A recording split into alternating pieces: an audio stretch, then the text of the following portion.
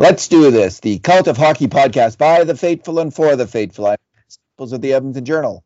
And I'm here tonight with Bruce McCurdy. Hey, Bruce. Turn up the lights. Almost forgot. Lights. TV lights on just for the podcast. It's pretty nice to be able to do it with the remote. Oh, wow, high tech, man. Just one more thing to break, though, Bruce. Remember that. My son put LED lighting around the Holy moly, you guys! My room. It's great. You're living like it's 2022. Yeah. I can make it blue and orange if I want on other game nights, or bright white for a podcast, whatever. All right, the Oilers won. Yippee! 3 games in a row under Jay Woodcroft. They're looking like a better defensive team under Jay Woodcroft, and they look like a pretty solid defensive team tonight. The grade A shots were 10 each. The Oilers had 6 5-alarm chances to 5 5-alarm chances for LA. So a very tight game. The score was 5-2, but it was tight right to the end. It was 3-2 until empty net time. And we'll do our 2 good things, 2 bad things, and 2 numero podcasts. Bruce, what is your good thing? We'll just do one each. It's late. Well, I'm going to go with Zach Hyman tonight. I thought he was. This was a game that featured a lot of trench warfare. It seemed like, and LA was winning a lot of battles, but Hyman was very involved in this game and doing a lot of the grinding and pounding along the boards. And along the way, he chipped in on 6 grade A shots for the Oilers, including making a crucial play just to cause the possession that led to the gigantic goal that McDavid scored that you're going to talk about. I was just saying to my wife just before that this, it had the kind of taste and smell of a 1-0 game. Yes. The way it was going, and the junky goal that King scored, and it just seemed like they were just trying to just dig their way through the mud. There was no clean ice, and it didn't seem like there was any clean passes and stuff. But Hyman was doing his thing along the boards and in the low slot. He had 3 shots, and he blocked 3 shots with a tremendous amount for a forward. He had 4 hits. He had a massive 4 minutes and 50 seconds on the penalty kill, which Edmonton's penalty kill was on the ice for, what's the total amount of time here? 9 minutes and 30 seconds. So they had a lot of time to kill. There was a lot of penalties called in this game, a couple kind of junky ones, but in the end it didn't much matter because neither power play could break through. So kudos to Edmonton's PK unit, not so much to their power play unit, which continues to struggle. But Hyman was a big factor on that, and he didn't get an assist on the McDavid goal, but ultimately he was rewarded with an empty net goal of his own that really put this one away in the end. He made a couple of good plays there, one to just get it to McDavid and let Connor worry about the puck while he blasted down the ice and got open for the return pass and beat the defenseman for the tap into the empty net. And I thought a goal that was well earned based on a very solid night's work, 10 seconds shy of a 20-minute game for Zach Hyman. And those were not sort of 20 soft minutes. He did a heck of a lot of work on behalf of the team, and I think he could rightfully be considered one of the game's stars. Yeah, they gave it to Yamamoto, and first star to Yamamoto, third star to Nurse. I was kind of surprised by both, to tell you the truth. Honestly, yeah, maybe they had Nurse blocking a shot at the end of the game, but I don't even know if the LA King forward got off that shot. Mm-hmm. Yamamoto scored a very nice goal, but Zach Hyman was probably Edmonton's best forward that game. Arguably him or McDavid or Nuge. And Nuge and he are such fantastic penalty killers. I get a good feeling when they go out there. Certainly better than the feeling I had earlier in the year when Colton Sevier and Derek Ryan would head on the PK. The feeling of doom that started to come over us. Mm-hmm. Fantastic. And Bruce, he is such a hardworking hockey player. up and down the boards, winning pucks, hard in front of the net. It's kind of a Ryan Smith kind of game, and In a way, yeah. I Sort of really like Smitty him. kind of game, Yeah, and he played that kind of game, and they needed it. They really needed it because LA was just grinding and pounding away. And they were quite comfortable in that style of game. And yeah, they have a couple of forwards now playing that game. Like Fogel played that kind of game. He took it hard to the net on Nugent's goal, right? yep, Similar kind of play. Fogel tends to lose the puck when he's taking it hard to the net, but he's playing that game. Puljujarvi can play that kind of game. I don't know, Kane. We'll see. Like I'm still getting a sense of Kane's game, whether that's his game or whether it's kind of punching guys in the face after a whistle. I'm not sure yet. I got to Um, ask you about that. Was that worth the 2 minutes or not to pop Brendan Lemieux on? yes, I liked it. I A thumbs lot of up for people that. did. Yeah, it was the other. You know what? And I didn't think he actually deserved the other penalty. He hit the guy's stick. That was weak. You're allowed to hit a guy's stick, are you not? Like it's just Yeah, called a stick check. yeah, When he has the puck, you can hit yeah. his stick. Hmm. So anyway, I liked what he beaked off at the ref. It was a bad call. It was a Hmm. bad call, Yep. and at a really tough moment, but the Oilers were able to kill off that penalty. I'm just going to build off what you were saying, Bruce, for my good thing, because it Hmm. is that goal that Hyman initiated with a good play along the boards to help win the puck. And up until that moment, there's 2 minutes left in the second period. There had only been one 5-alarm chance all game long, and just a handful of grade A shots as well. It was a boring, tedious, dull, and frustrating game because the Oilers were down one. And all of a sudden, there's this outburst, absolute outburst, ignited by a little bit by Hyman and then by Puljujarvi. Like they each build on each other's play. Hyman wins a little battle and Puljujarvi kind of bursts into the zone and gets it over to McDavid for the initial play on net. And then Puljujarvi's just hard at the net and jams it on net for a fantastic chance of his own. And is pushed into the goalie, and that's when McDavid simultaneously is putting the puck in the net. It was a fantastic offensive play. Two players with high amount of skill going hard to the net, and McDavid draining the shot with his effort and fine hands. And that's what they need from Connor McDavid. They need him to score that kind of goal if they're going to win games, and he did tonight, and they won. Those were McDavid's only 2 shots of the game on that play. Oh But yeah, that was a crucial turning point for sure. And once they punctured King's balloon, all of a sudden the goals started to come. But at that point, there was 2 minutes left in the second, yeah. and they had one sort of 5 bell chance, and LA hadn't had any. It was just trench warfare and the puck along the boards, and just a whole lot of pounding and grinding, and not a whole lot of execution. And even that goal, I mean, at first was there doubt, did the puck get over the goal line? I mean, it never made it in by more than about 6 inches. Calvin Peterson stopped most of it, but not all of it, but it certainly didn't reach the back of the net. And then there was the question of, was it challengeable? Were they going to challenge it? Puljujarvi had kind of lightly had contact with the goalie, but he'd been pushed into him. But you know how these calls go in these, Especially against California teams. especially against LA. Yeah. Yeah. And my friend Lowtide was talking about a couple of calls on Twitter, and I just said, "Welcome to the Hotel California." I've seen this movie before. Yeah. Anyway, that was a huge, massive turning point in this game. What is your bad thing, Bruce? Yeah, I got to go with the first LA goal, and I have to criticize Mike Smith, who did bounce back and play a key role in the win, and he played well overall, but he could hardly have played the first goal any worse than he did. And he was in the first period, he was kind of all over the place. Like twice he iced the puck. I mean, how often do you see the goalie ice the puck twice in one period?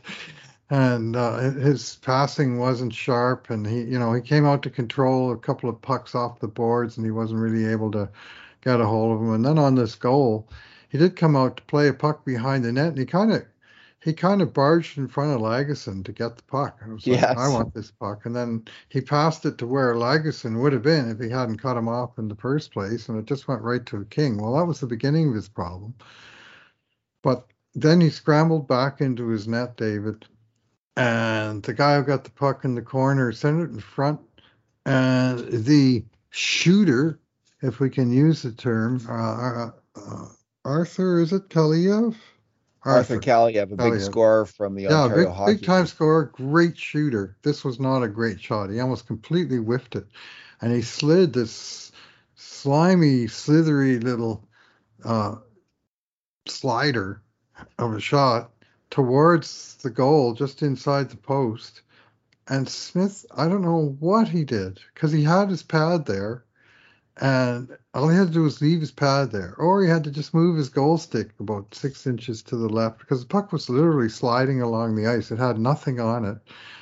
And somehow he made a move where he tried to stomp down on it with his glove, like a little kid playing goal that didn't know what he was doing. You see him trying to hold it down on the ice. And he moved his leg while he was doing it. He missed the puck with his glove, and it slid between his leg and the inside post. I mean, it was dreadful, David. It wasn't even sometimes I classify them, as what level of hockey are they? AHL, ECHL, UHL. This honestly was a beer league goal. It was brutal. I think the worst goal against the Oilers all season. Of course, first goal of the game. We know that really isn't that important with these Oilers. They Anyway, take it on full those. credit to Mike Smith. He bounced back hard. He made some big stops, and he made some clutch saves down the stretch as well. But boy, was that awful! Oh, boy. Isn't it, Bruce? And it, my theory is when you get a goal like that, it's hard to come back. Mm. And so there's an example where that goes against my what I was thinking that we can bring this one up for stinker goal against, but the Oilers were Mm-hmm. able to bounce back. So yeah, and you got to go easy on those beer league goalies. A lot of them would have Yeah, made a beer a lot of league them would have goalie would made be that save. would be ashamed of that. Yeah, Oh most of yeah, them would stop that. I mean, but the odd one slithers through where you go, well, how in the hell did that happen? I mean, at least it wasn't like Michael Layton playing dodgeball in overtime at Game 6 in the Stanley Cup Finals against Patrick Kane. It wasn't, that level of not now. But it was the timing wasn't good, and it left me with a very sort of shaky feeling about the net minding, and I'm a lot calmer about it now that not only is the win in the bank, but the way Smith himself bounced back. I thought he was better, both stopping and handling the puck after that, like it was a wake-up call for him. it sure helps when there's a pretty solid defensive effort. I think particularly from the forwards on the Oilers, they've really picked it Mm-hmm. up in terms of their defensive commitment and maybe their defensive understanding. Even like if Woodcroft has come in and really simplified things and created a more basic kind of system to follow. I don't know what they've done, but I mean there was talk that they were going to just have a simpler system. Like it sounded like a simpler system where the centers just play center more, in the neutral zone and the defensive zone, helping out the defenseman and sticking to that. And that's what I've seen. So it looks like it is that kind of more simple system, and it seems to be working. I mean, they certainly have cut down on the grade A shots in the last couple games. And like how many 2-on-1 rushes, Bruce? Remember the last few run of games with the Oilers? Was there any? I don't think there was an odd man rush for the Kings all night. Not really. And, There was guys with wide speed, but no, I wouldn't call anything that was sort of an odd man rush out of that. yeah, The guy might have had, would win a race to the corner, and he might have a free look at the net from the beyond the dots. Well, that's not really that dangerous. You expect your goalie to clean that up. And there was nothing really that resembled an odd man rush. A couple times the guy left alone in front, though. But there was yeah, that. yeah. That'll happen. I mean, it's a fast game, and these are Hmm. NHL players. They know how to get open, and Most of them are. yeah. Well, my bad thing is going to actually address one of those moments. Hmm. The Oilers had fought their way early in the third or halfway through the third to a 2-1 lead, and scored a tremendous goal. I mean, Ryan had made a very strong play in the offensive end, holding the puck on the boards, not throwing it away, and then finding a player who was open, Warren Fogle, who took it to the front of the net, and then it slid to Nugent Hopkins, who made a really nice play to score. So Edmonton's up 2-1, and you're thinking, okay, this is 10 minutes, 12 minutes left. Big challenge here. Can you hold the lead? And, no sooner had I started to think this is in the bank than LA scored, and it happened. Jay Woodcroft had his defenders were Philip Broberry and Tyson Barrie, which is, in the third period of a tight game, a tight physical game, that's a interesting pairing to have out there. But he's trusting his rookie defenseman, and he's trusting Tyson Barrie. I mean, he doesn't have a lot of choice, is the truth. Yeah. It starts off with Broberry throwing the puck kind of lazily around the boards, and it's picked off. That's how they keep it in. And there's, the Oilers are on their back foot right after that. And the puck is sent down low towards the corner, and then there's a pass out front. And Tyson Barrie, of course, he spotted a guy way out to the side, and he's motioning for someone to go cover him. But instead of covering anyone himself, he's in the red light zone, wandering around, not covering anybody, and not covering off a passing lane. And the guy he should be covering gets the puck and scores. Now, Derek Ryan tries to get over there and cover the guy, but Barrie was in a much better position to stop that play, and he just was too busy ordering everybody else around to actually do his own job. So it was and at the same time, the puck came up from behind the net, and it was Philip Broberry who allowed the pass out. So it was an example of horrendous defending, and that happens. I mean, these are NHL players. The puck moves really fast. These guys are really good, and you're going to make mistakes, but that's the kind of mistake that will kill the Oilers' playoff hopes. They've got to, they've cut out the obvious 2-on-1 kind of horrible shooting yourself in the foot mistakes. But these are the mistakes that good defensive teams really cut down on. Passes out to the slot for an open shot. And the Oilers did allow a few of them tonight. And it's going to be a challenge because they have a lot of young defensemen, and they've got Tyson Barrie, who's always struggled on defense.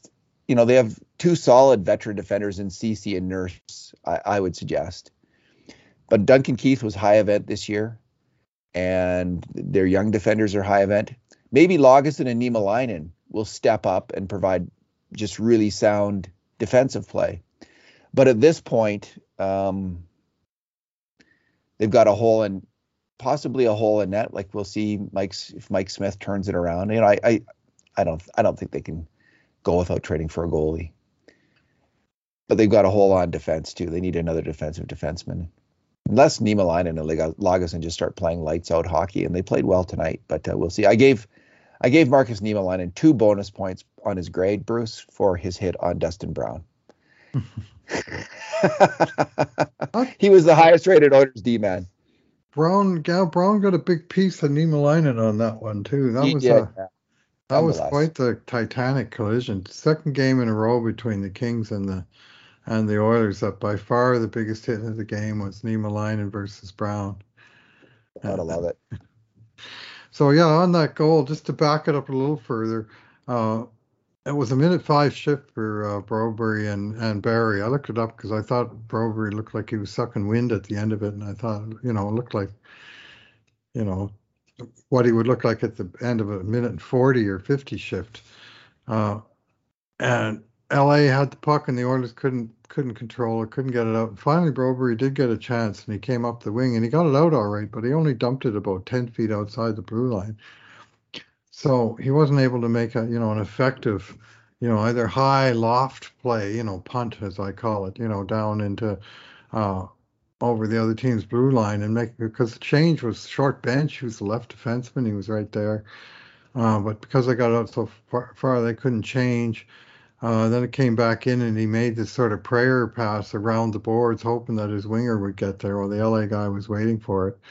And then when the puck went behind the net, he was Broberry standing on the edge of the crease. Not a bad spot but he was watching it. Like Yeah. his stick was nowhere. Like you need an active stick. You need to get you need to try and do something to cut out that pass. And it was like I don't sure what he thought he was doing there, but what he was doing there was basically nothing.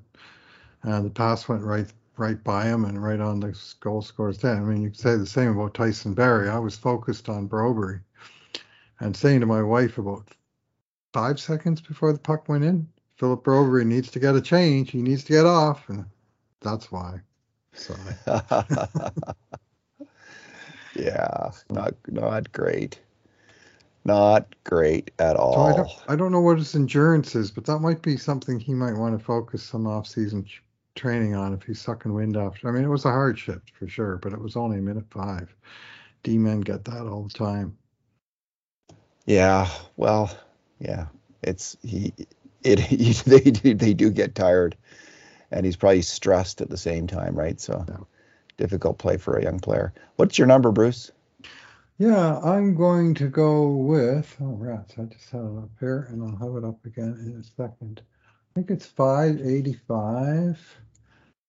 And the key number, I guess, is 3, because the Oilers are now technically in third place, in the Pacific Division, for the first time in a while.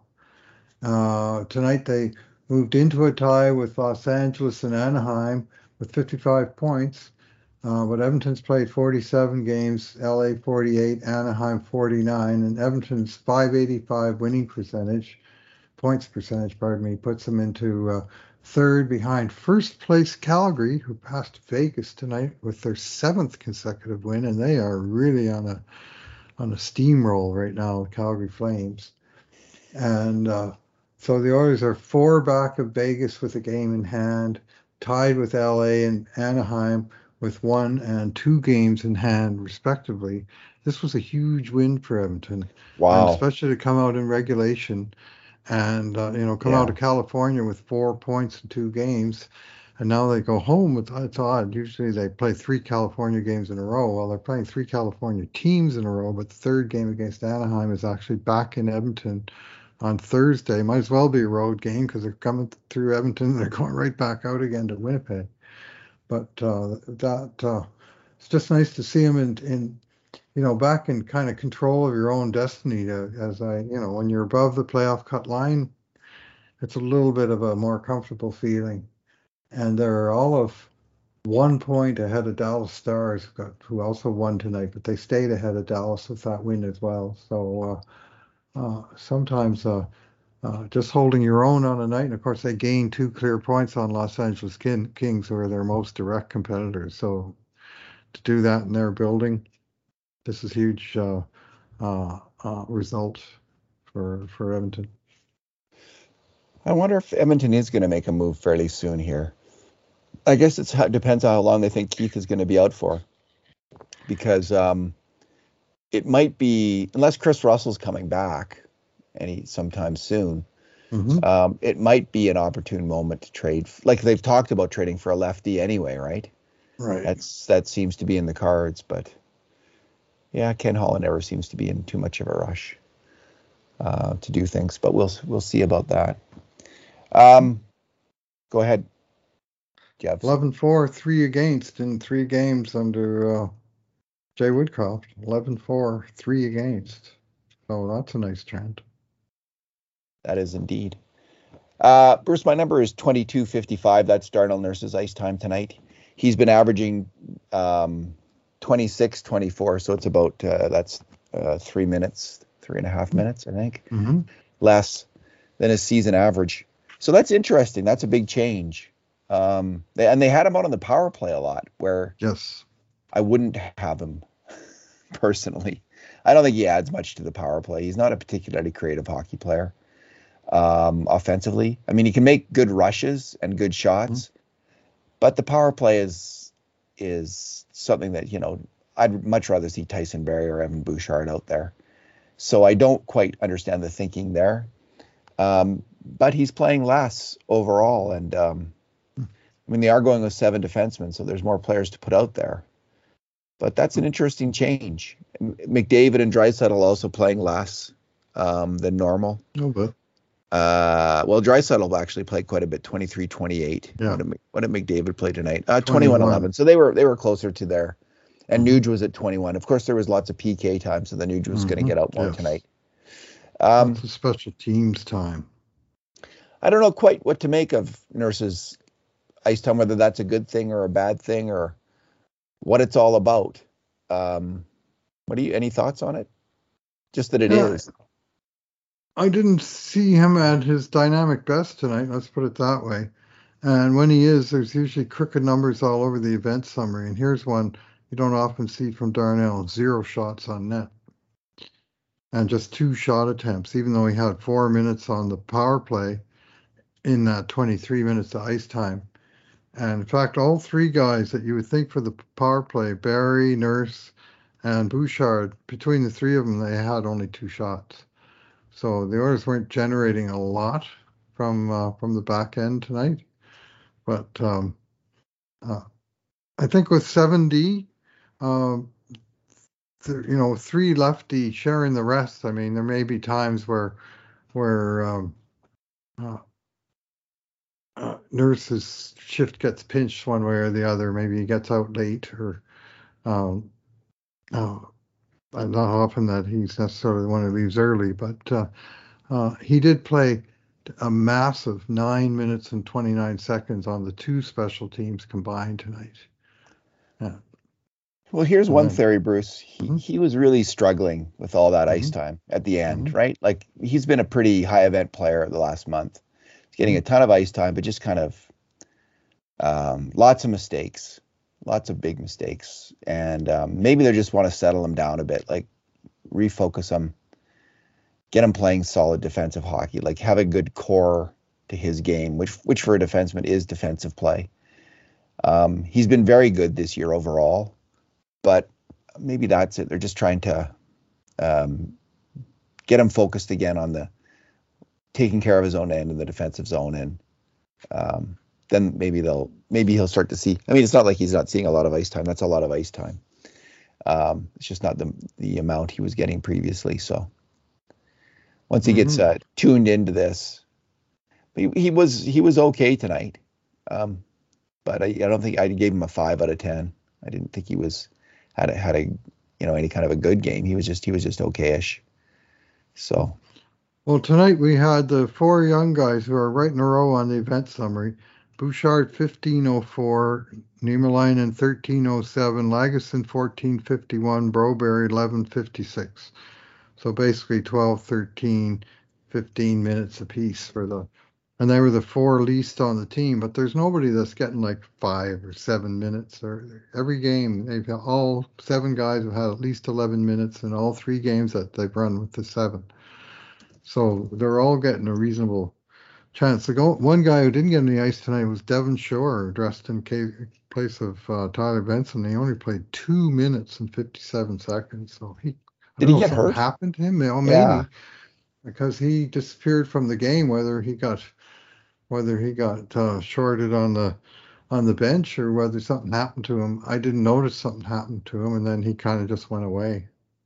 Well, it's interesting to go with 3 lines. I mean, a lot of these players are perfectly capable of playing that amount of ice time, a third of the game.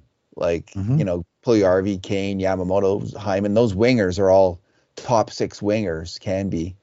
And, of course, McDavid and Draisaitl. So, lots of players out there. Fogle can play.